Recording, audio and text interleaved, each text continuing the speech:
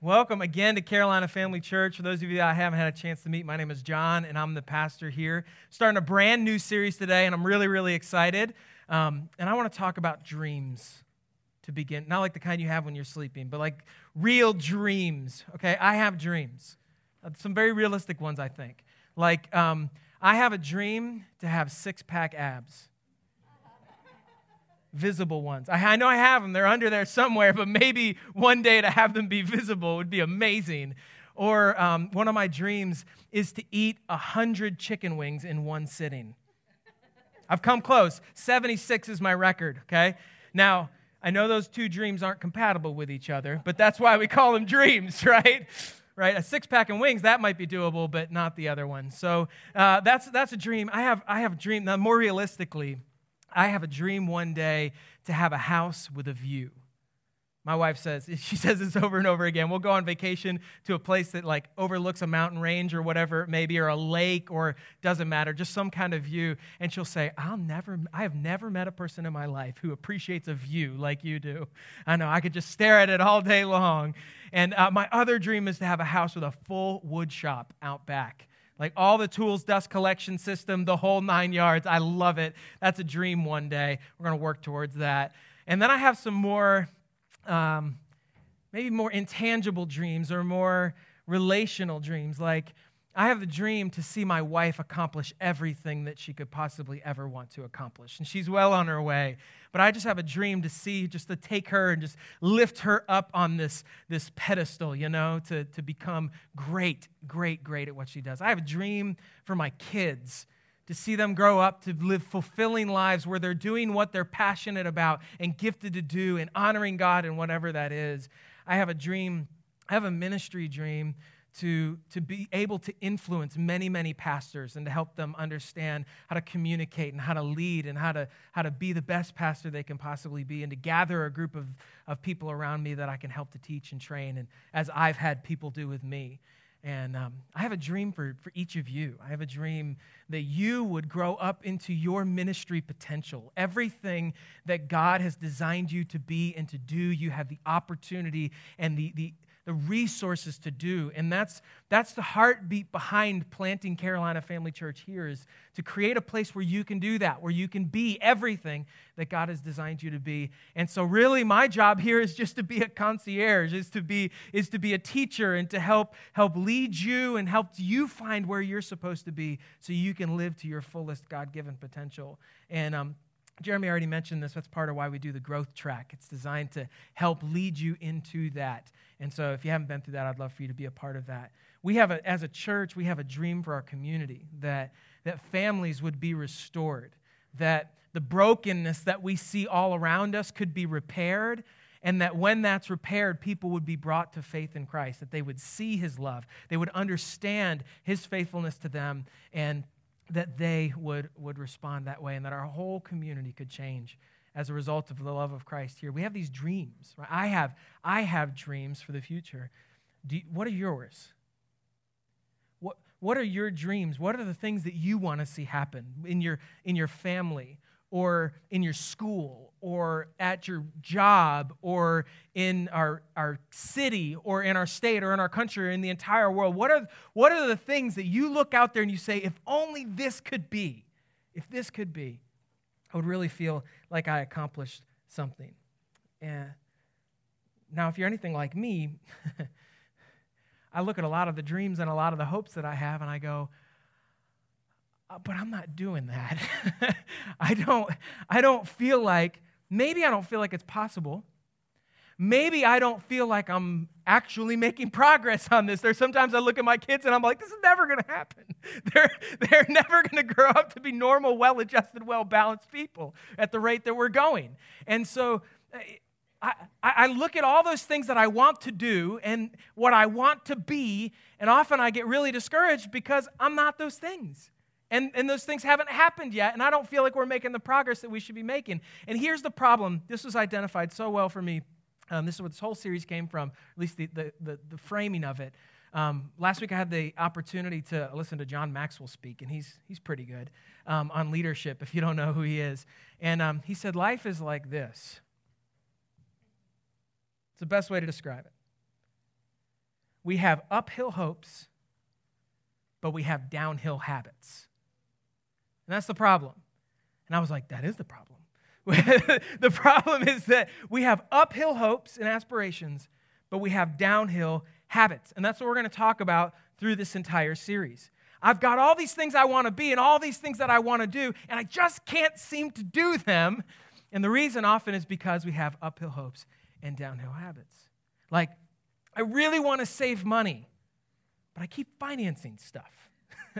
And so that becomes harder and harder, right? I really want to keep a job, but I'm always late, And I'm always cutting corners. I never do things quite right. Or I really want to stay clean, but I keep going back to it over and over and over again. I really want to be selfless, but I feel like I just keep slipping into being selfish, more and more and more selfish. I really want to be healthy, but I just can't stop eating fast food, I really want this, but this is happening. I have uphill hopes, but downhill habits. I really want to be trustworthy, but I keep letting everyone down. I really want to stop fighting with my wife or with my husband, but we just keep getting into it. I really want to be successful, but I feel like I just keep failing. I really want to be influential, but I feel like I keep losing influence with people. What's the problem? What's wrong with me? That's what I think. I don't know if you think that. Why can't I get this right? Why does it seem like every single time I want to do things right, I want to do what's best, I do what's worst or what's wrong? Hey, listen, you're not alone. You're not alone. I deal with the same stuff. Even when we look at Scripture, we look at like the giants of faith. I mean, the giants of the Christian faith, they felt the same way. It's like if I could create a top 10 list of Christians of all time, I know one person would definitely be in it. His name was Paul. All right, if you don't know who Paul is, Paul, it wrote about half the New Testament, roughly. He was a religious leader who fought against Christianity, but then God turned his life upside down with an encounter he had with Jesus Christ, and he began working for the gospel, for God, and he started planting churches and writing letters, and now we have a lot of that in the Bible. I mean, one of the all-time greats, right, the Apostle Paul, he had this same thought. All right, look at what he said in his letter to the Romans in chapter 7. He said, I know that nothing good lives in me, that is, in my sinful nature. I want to do what's right, but I can't. This is a hero of our faith. This is one of the most impactful people who has ever lived. If you want to talk about someone uphill hopes, someone who achieved uphill hopes, it's got to be Paul, right? But he said, I want to do what's right, but I can't. I want to do what's good, but I don't. I don't want to do what's wrong, but I do it anyway. And then verse 21, he said, I've discovered this principle of life, that when I want to do what's right, I inevitably do what's wrong. Anybody relate to that? Anybody relate to it? You raise your hands. That's a step in the right direction. Right? Sure, that's a step in the right direction. You just the gravity of life pulls us down. You ever notice that? That if you're not paying attention, the gravity of life will pull us down. Me too. Now, you might be here and you may not be a Christian, so you're not sure about this God thing, about this Bible thing yet, and you're just checking it on. I don't know exactly why you're here. I'm just glad that you are. But maybe you're here because you feel like you're constantly sliding downhill and you don't know why. And you've tried a lot of different things to try and make progress and move uphill in your life, but you keep feeling like you're sliding down. And what I hope today does is brings into light for you why that is.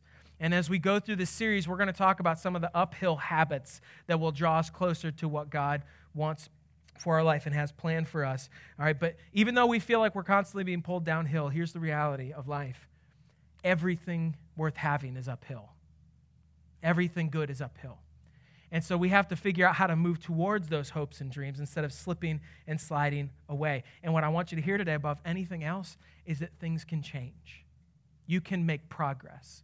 Or you can reach towards those hopes and those dreams. I'm going to give you a few steps to follow today, just to keep this simple. So if you're taking notes, you might write these down. And here's step number 1. First thing we have to do is embrace uphill hopes. Because before we talk about habits, we need to know what the target on the wall is. What am I actually looking forward to? What am I moving forward towards? And for some of you in the room, the problem isn't habits, the problem is hopes. actually being optimistic and thinking that things could change and that you could move forward. And I want to encourage you today to dream big. Dream big. Some of you have hopes, but they're bunny hill hopes. They're bunny slope hopes. And you need double black diamond hopes. You need to think bigger than you're thinking right now. You need to think further than you're thinking right now. God, this is something God is working with me on personally because I am a realist. Okay, which is what a pessimist calls themselves, by the way. All right, is anybody with me? Any realists in the room? All right, and all you optimists are like, you're pessimists, right? I have a tendency to set my expectations low because you're less likely to get disappointed, right? Anybody else live that way? I've learned to live that way as a Buffalo Bills fan. Okay, set your expectations low. And so that's the way that I've learned to live, and God is reframing the way I think. He is flipping me on end so that I will start to think bigger and to expect more than I would naturally expect or think. A few months ago, I've told this story to some of you, but a few months ago, I was at a conference and listening to a really amazing pastor speak, and he was just encouraging the room. And I was praying specifically that God would speak to me, would say something to me about our church and what we were supposed to do, what direction we were supposed to be going in. And I was just saying, speak to me, speak to me, speak to me, God. And this guy's on stage speaking, and I just had this thought, this kind of admittedly self-absorbed thought. I thought, God, what if he just said my name right now on stage in front of thousands of people and told me what to do? That would be amazing. He didn't do that. So, but I had that. It was a Scrubs moment, like it was going to happen.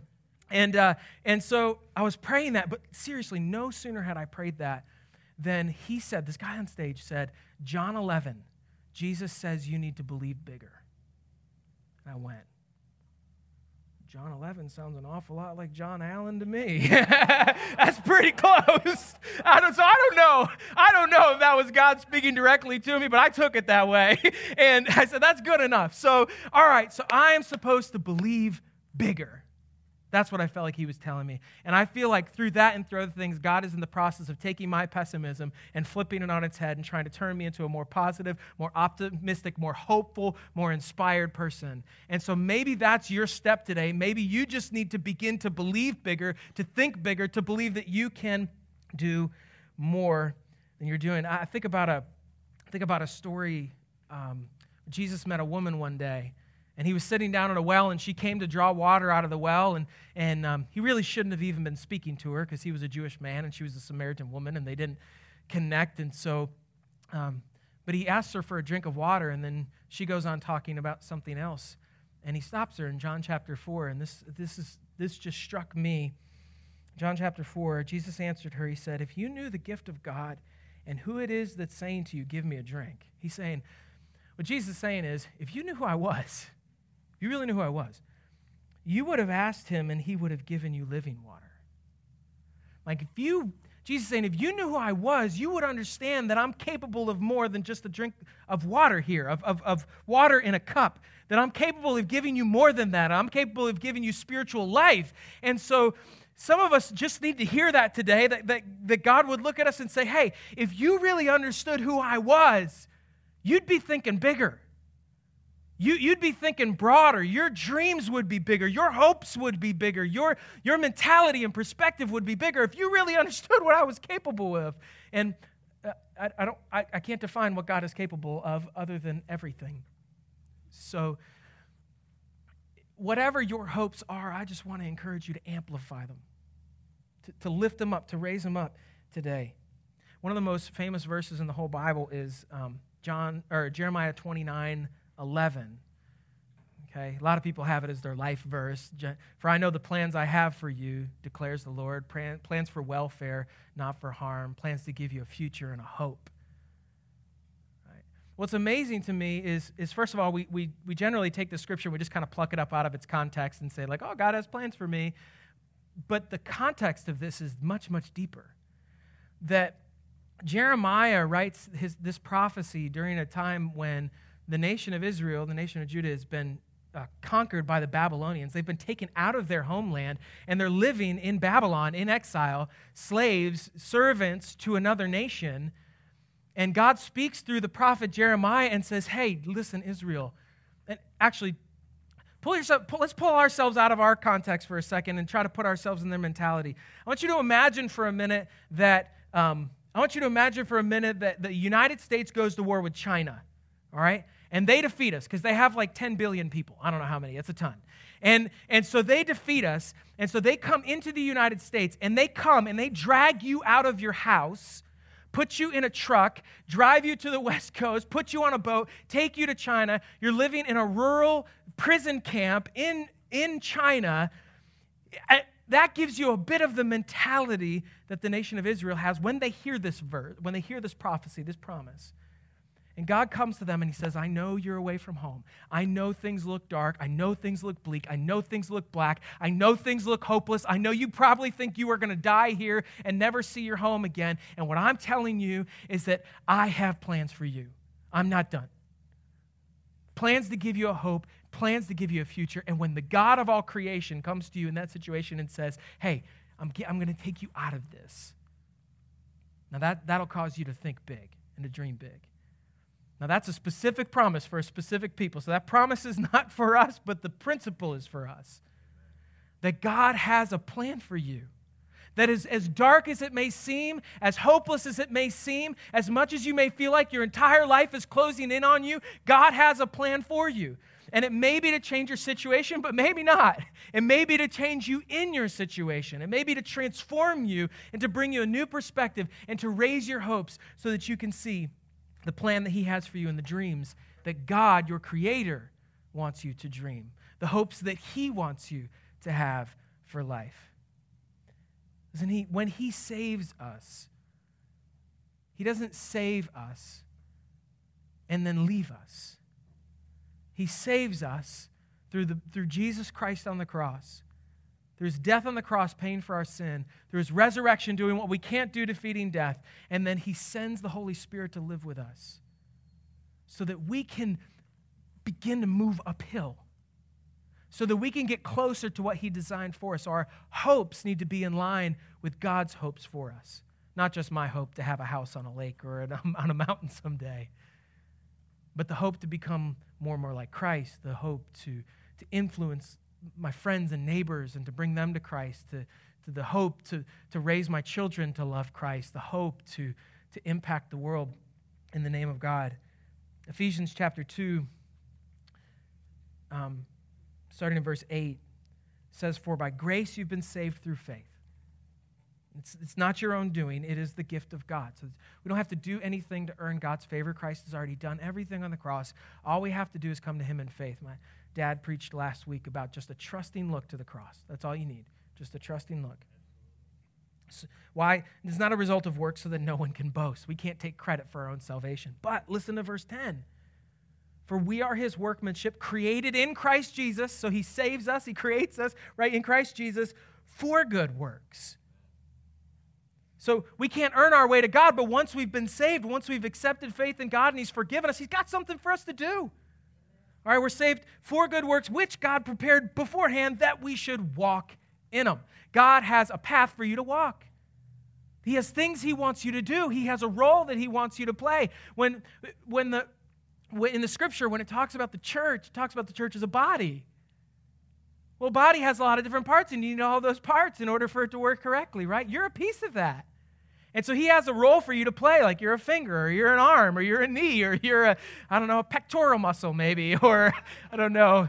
I guess there's a gluteus maximus somewhere in the room. I just don't know where you are, you know. He's got a plan and a role for all of us, but we got to figure out what that is. And when we figure out what that is, we got to set those hopes high.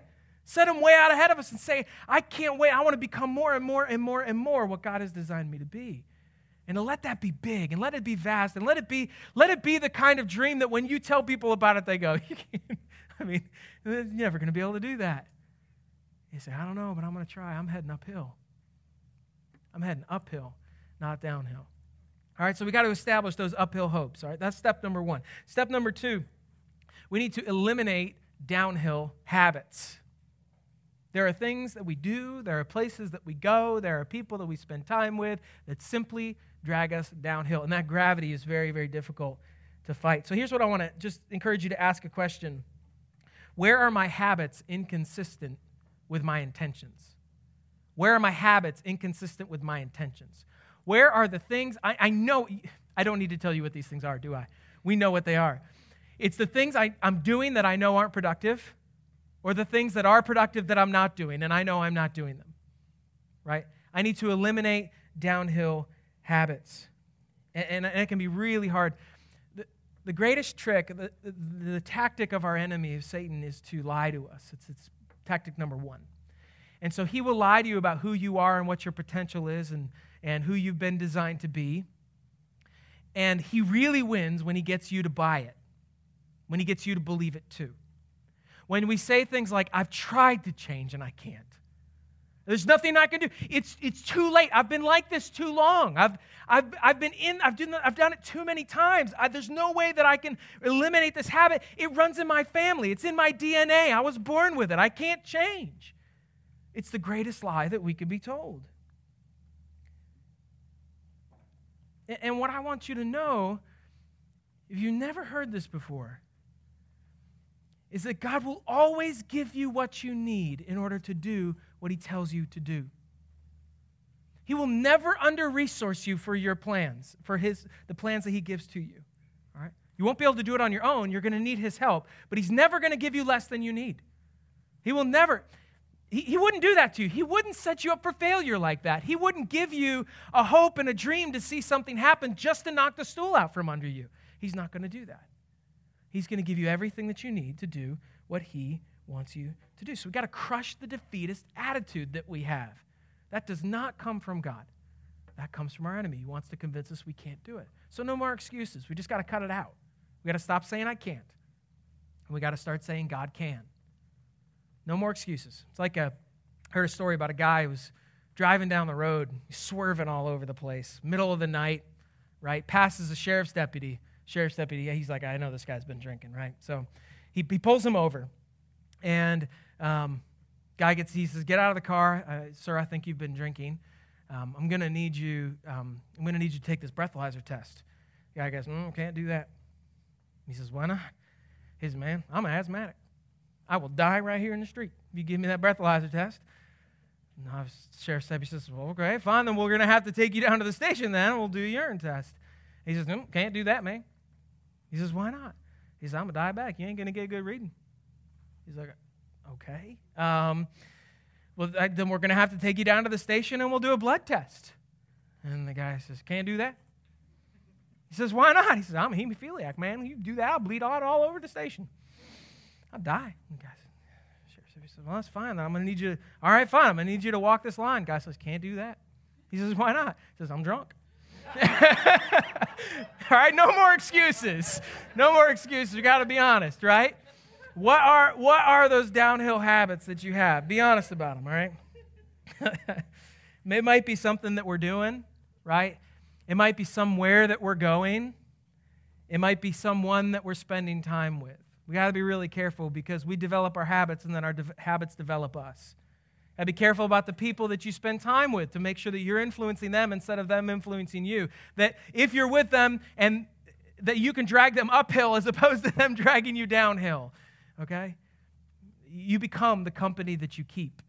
In 1 Corinthians 15, Paul quotes from a Greek play when he says that bad company corrupts good morals. All right? You become the company that you keep. And Paul, he's this guy that he battles with it like we do, right? He uses this language of fleeing from one thing and pursuing another thing. That I need to flee downhill habits and I need to pursue uphill habits. And so he says, in 1 Corinthians 10, he says, flee idolatry and pursue love. In 1 Timothy 6, he says, flee the love of money and pursue righteousness, love, and peace and faith. In 2 Timothy 2, he says, flee youthful passions and pursue faith, love, and peace. We have to eliminate the downhill habit and pursue something new. So I don't know what the downhill habits are for you. I know what they are for me. God keeps illuminating them to me. But think about what they might be for you. It might be substance abuse. Right? Constantly going back to drugs or alcohol or nicotine or prescription pills or whatever it may be. But addiction will wrap you up and drag you down. It might be sexual impurity. Like you might be looking at pornography, or you might be in a relationship with someone where you're making decisions that are sexually impure. They're dragging you downhill. It might be gossip. That seems harmless on its surface, but it's not. It'll drag you downhill. It might be complaining or selfishness. There may be activities and things that you need to just say today. Maybe you write them down. Maybe you write them down on your notes. And because something about writing it down that makes it real, when the ink is permanent. And so when it hits the page, it's like I'm admitting this is an issue. And they could be small things like, I'm watching too much TV and not spending enough time with my family. Or I'm playing video games constantly and it's just flooding my mind with violent thoughts. Or it might be social media for you. It's just consuming me with jealousy or anger or frustration. Identify the habits. Maybe it's skipping your quiet time or not having your quiet time. You're using that time for something else or allowing other things to encroach on it. What are those downhill habits? What is that for you that you need to eliminate? I know this is small. This is a micro tweak, but one of the things that God had been telling me is that one of my primary responsibilities is to raise my children. That's like job number 3 for me. Okay, all right. Following Christ, job number 1. Loving my wife, job number 2. Raising my kids, job number 3. And so. I found that what I was doing, my kids would come and want to play a game with me or whatever it may be, and I was just sitting there on my phone playing games. I know. It seemed very serious at the time. And I get addicted to games on my phone, like Bike Race and trivia games and Word Up and stuff with Yahtzee and things like that. And I'll just play them. And once I get into them, I just get into them and I play them for like hours and hours. And what I found was my kids were coming and asking me to play games or to, do whatever, read or things like that. How important could reading be? And they would come and they say, Dad, could you come read this book to me? And I'd be like, no, I'm busy. Like I got to beat this level. Like I'm busy. And I realized that this thing in my hands all the time, staring at it, was a downhill habit that was keeping me from accomplishing the hopes and dreams that I had for my family. Silly as that sounds, it was. And so I just deleted all the games off my phone. And you know what? I'm a lot more present with my kids. It's crazy. I know. Praise God. No more games on my phone. The hard thing now is not just being like, I could just download one, just download a crossword app. That's basically brain food anyway. So, but sometimes they're little things like that. It's just a practice, a habit. Take your phone and put it in a drawer as opposed to holding it in your hands instead of putting it in your pocket. Stuff like that. There may be little changes that you can make in your life that are going to help you to eliminate those downhill habits, and maybe you write them down. All right, God will help you with it. I know that's like a simple one, but there are big ones. There are big ones that some of you are thinking about. And God is here to help you with those things. The Holy Spirit does want to help you to overcome that temptation. In 1 Corinthians, Paul writes this. He says, therefore, let anyone who thinks that he stands take heed lest he fall. So don't think you got it all figured out and that you're there and that you're fully going uphill. We never are. This is a constant process of tweaking and changing. But he says, no temptation has overtaken you that's not common to man. Everyone deals with the same stuff. It's just different versions of the same stuff. Okay, different levels and severities of the same stuff. God is faithful. He will not let you be tempted beyond your ability. So he's here for you. He's not going to let you fall if you lean on him. But it's not your ability, really. It's his ability, right? But with the temptation, he will also provide the way of escape that you may be able to endure it. He's going to provide the way of escape. He's going to offer to help, but we got to take it. We have to respond. We can't just wallow in our own self-pity and misery and say, I can't change and things can't change. We have to think big, dream big, and eliminate some of those things and lean on God's help. He will provide the way of escape for you. And he says, therefore, my beloved, flee from idolatry, which I mentioned earlier. And verse 15, I love. He says, I speak as to sensible people. So I love that. He says, I speak as to sensible people. Judge for yourselves what I say. He said, you can figure this out. You're smart. If you'll lean on God, he will deliver you from that temptation, but you have to lean on him. You're not going to be able to do it yourself. I know one of the hardest ones is addiction, and I love the old saying about recovering from addiction. There once was a man who woke up and decided he was going to go for a walk. So he walked down to the street and he turned right. And as he walked down the street, there was a hole and he fell in. And it took him a long time to get out. And the next day he woke up and decided he was going to go for a walk. And so he walked down to the street and he turned right and he fell in the hole again. And it took him a long time to get out. And the next morning he woke up and he walked down to the street and he turned right. And this time he saw the hole and he came up close to the hole and he peered down into the hole, but he lost his balance and he fell in. And it took him a long time to get out. And the next morning he woke up and he walked down to the street and he turned right. And he saw that hole and he tried to edge around the hole, just kind of tiptoe around the edge of the hole, thinking he'd make it to the other side. But he lost his balance and fell in. And it took him a long time to get out. And the next morning, he woke up and walked down to the street and turned left. You see, the things that are holding us back and holding us down, we need to choose differently. It doesn't matter why we have those habits. It doesn't matter whether it's nurture or nature. It doesn't matter whether that temptation comes from the way I was raised or the amount of money that we had growing up or how my parents parented me or what part of the world I was born in or what my genetics are or aren't. Like, none of that actually matters. How I got here doesn't matter. What matters is that for things to change, I need to think differently. That's why the scripture talks about through God, we need to be transformed by the renewing of our mind. We need to think differently. In church, we would use the word repent. You're going to see that word, right? Repent. And that means to change your mind, to change your direction, to say, I was going this way and now I'm going to go this way. I was embracing downhill habits and I got into that for some reason, somehow, but I'm changing. I'm choosing differently. I'm going to choose uphill habits. And that's the third step. Step number 3 is to establish uphill habits. Now, this is what we're going to spend this series talking about. And we're going to talk about 3 major habits that we need to put in place in our life so that we can begin moving uphill. And all 3 are important. If you're missing any of 3 of these, it's going to be incomplete. Okay, so I want to encourage you to join us for every week in the series. But we have to put these habits in place. And God is going to empower them. He's going to direct them, and He's going to empower them, so that we can become all that He plans for us to be. And one of the problems that we face is that our society and our culture thinks that you can move uphill without God. And it's not true. Our culture thinks that if you just put these few practices in place before your feet hit the floor in the morning, that you can be happy and whole and healthy and fulfilled and complete and all that you're supposed to be. I have I do still use my phone, by the way. I have an app on my phone.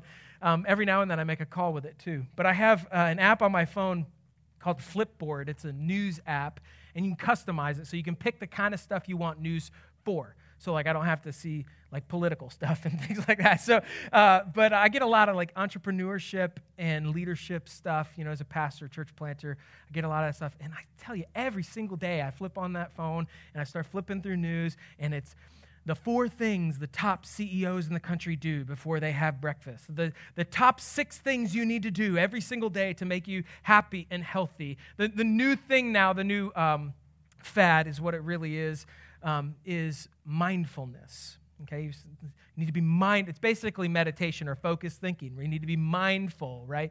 Or you need to affirmations.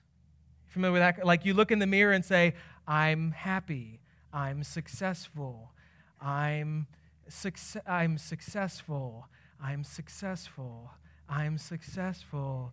And gosh darn it, people love me." You know, it's an old SNL skit for those of you that. Anyway, but it's where you look yourself in the mirror and you say these things, and as you say these things, they have power, and you will become these things. It's that, and it's if you have a routine and you exercise this many hours a day, or you take serotonin, make sure you get your vitamins. It's this herbal extract and that herbal extract, and if you do all of this stuff, if you get all these things right, then you're going to be happy and healthy and whole and successful and accomplish your dreams and all these things you want. And the problem is, it's not true. It's a lie. We are sold a lie. I don't know if you've been watching the news lately, but recently we've had 2 lead singers of incredibly successful rock bands. I mean, like the most successful rock bands that you can be in the world, selling out stadiums. 2 of them in a row, who were really good friends with each other, by the way, who took their own lives. Whereas everybody in the music industry would look at them and say, they must be happy. I mean, how could you not be happy? You have all the success that all of us dream of, all these people that are at the bottom trying to work their way to the top. They look at these guys at the top and think, you got this thing all figured out. And obviously they don't. Obviously they don't. And it's like the plans of the world can take you maybe 90% of the way there, but they can never take you 100. And you always end up short. 90% of something is never all of anything. But what God shows us is that as our Creator, He can show us the path to become what He created us to be, while no one else can. And so we have to embrace not only His purpose for our life, but His plan for our life. Because the gravity of humanity always drags us downhill. I like reading The Message. I don't know if you guys are familiar with The Message. I won't call it a translation of the Bible because I don't think that's a correct way to call it, but it's more like poetry or a person's commentary. Eugene Peterson wrote it, and he just takes the Scripture and he creates these beautiful word pictures to describe what the Scripture is saying. And I love in Ephesians 5 the way he sums up verses 8 through 10. He puts it this way. He said, you groped your way through that murk once, but no longer. You're out in the open now. The bright light of Christ makes your way plain. So if you embrace salvation through Jesus Christ, He will make your way plain. He will light your path for you. Lamp for your feet and a light for your path. He will show you what habits we need to remove and what habits we need to put in place so we can follow Him closely. So no more stumbling around. Get on with it. I love this. The good, the right, the true. These are the actions appropriate for daylight hours. So catch this last piece. Figure out what will please Christ and then do it. I think the easy part of this is figuring out what will please Christ. There's a barometer inside of all of us that points us in that direction. The hard part is doing it. Saying no or saying yes time and time and time and time again. The only way we're going to be able to do that, because the gravity of humanity pulls us downhill, the only way we're going to be able to do that is with the help of God, with the power of the Holy Spirit transforming our minds, transforming our hearts, transforming our desires, and giving us the power to be the people that God wants us to be. I can't tell you how many times I've done counseling with people, and I hear the same thing. I'm not a great counselor, for the record, because I'm blunt. So I just don't beat around the bush. So I'm going to be like, stop doing that. Okay, that's my method of counseling. Quit it. Stop being so selfish. Stop thinking about yourself ahead of them. You need to stop. You know what you need? You need to take the computer and you need to move it out to where everybody can see it, okay? You need to stop lying. You need to put your bank accounts together so you can't hide things from each other. You need to, I'll just that blunt. And inevitably, they'll look back at me and say, I tried, but. There's always a but. There's always an excuse. There's always a reason that we can't do it. We've got to get rid of those. We've got to lose them. And we need to start embracing the power of the Spirit and saying, instead of saying, I can't do that, I'm incapable of doing that, say, you know what I need to do? I need to rely on the Spirit of God so that I can fight that temptation. And it's going to change. Through the power of God, it's going to change. And then things change from I try to God did. Not from I try to I did. From I try to God did. As He transforms us and allows us to move uphill. Because we can't. When Paul said that first verse that we read where he said, I know what I'm supposed to do, but I don't do it. He's really not just saying, like, I'm not trying hard enough or golly, I just keep messing up. Oh, man. That's not what he's saying. he's saying, nothing good lives in me because of my sinful nature. He's saying, I as a human being am incapable of being who God wants me to be apart from him. That's what he's saying.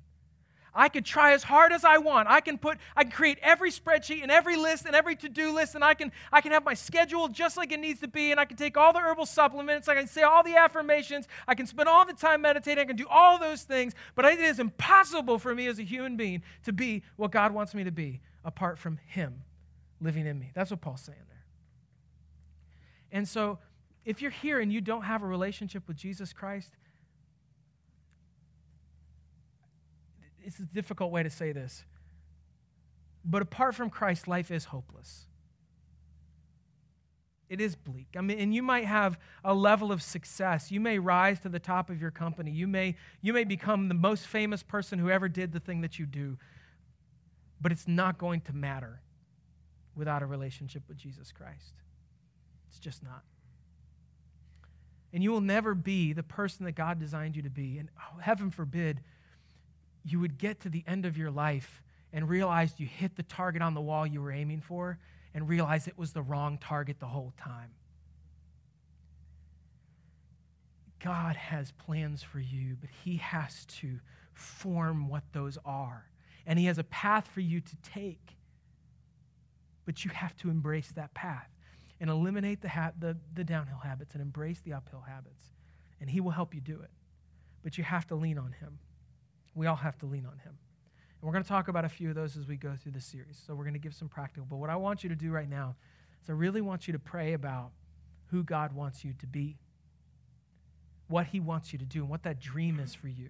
Or maybe you know what the dream is, and you need to spend time as we're praying about the habits that are keeping you from that dream, the things you need to change. Or maybe you need to pray, so you know what those things are. You need to pray for the strength to escape them and begin putting the habits in place that are going to get you there. Okay? So we're going to pray now, and I'll be praying. Of course, you affirm what I'm saying, but also be thinking about what God is doing for you in your life, okay? God, I just come to you and thank you. I thank you that even though we are incapable because of our sin of being holy and pure, hard as we try, we are just incapable. Because of sin, we are separated from you, and we can't have the relationship with you that you designed for us. But I thank you that in your mercy, you sent Jesus Christ, your Son. Jesus Christ, I thank you that you died for me on the cross. You paid for my sin on the cross, that you paid for the sin of each person in the room. I pray, God, there would be someone with us today that you're knocking on their heart and saying, you too. You died for their sin, Jesus Christ. And I pray that today they would ask you forgiveness, turn their life over to you, that we believe, Jesus, that you did what we were incapable of doing by defeating death, by rising again. And we believe that you have given us the Holy Spirit, not because of our works, but because of our faith in you. And that through the power of the Holy Spirit, you have work for us to do. And so I pray for every single person in our church, you would make clear what their role is, what their responsibility is, what their purpose is, what their dream is, what their hope is. And you would encourage them to know that you have given them everything that they need to be who you've created them to be, that they would embrace that and pursue that they would flee today from the habits that drag them downhill, but they would embrace the habits that draw them closer to you and your purpose for their life. That they would have a tremendous impact. That out of this room, we could have a tremendous impact on the world in the name of Jesus Christ. That we could draw people closer and closer and closer to you. And I believe that there is tremendous work to be done out of this room in these lives. And I ask that you would fill us with the Spirit so that we are able to be all that you created us to be. Encourage us and inspire us and give us confidence. It's in your name we pray. Amen.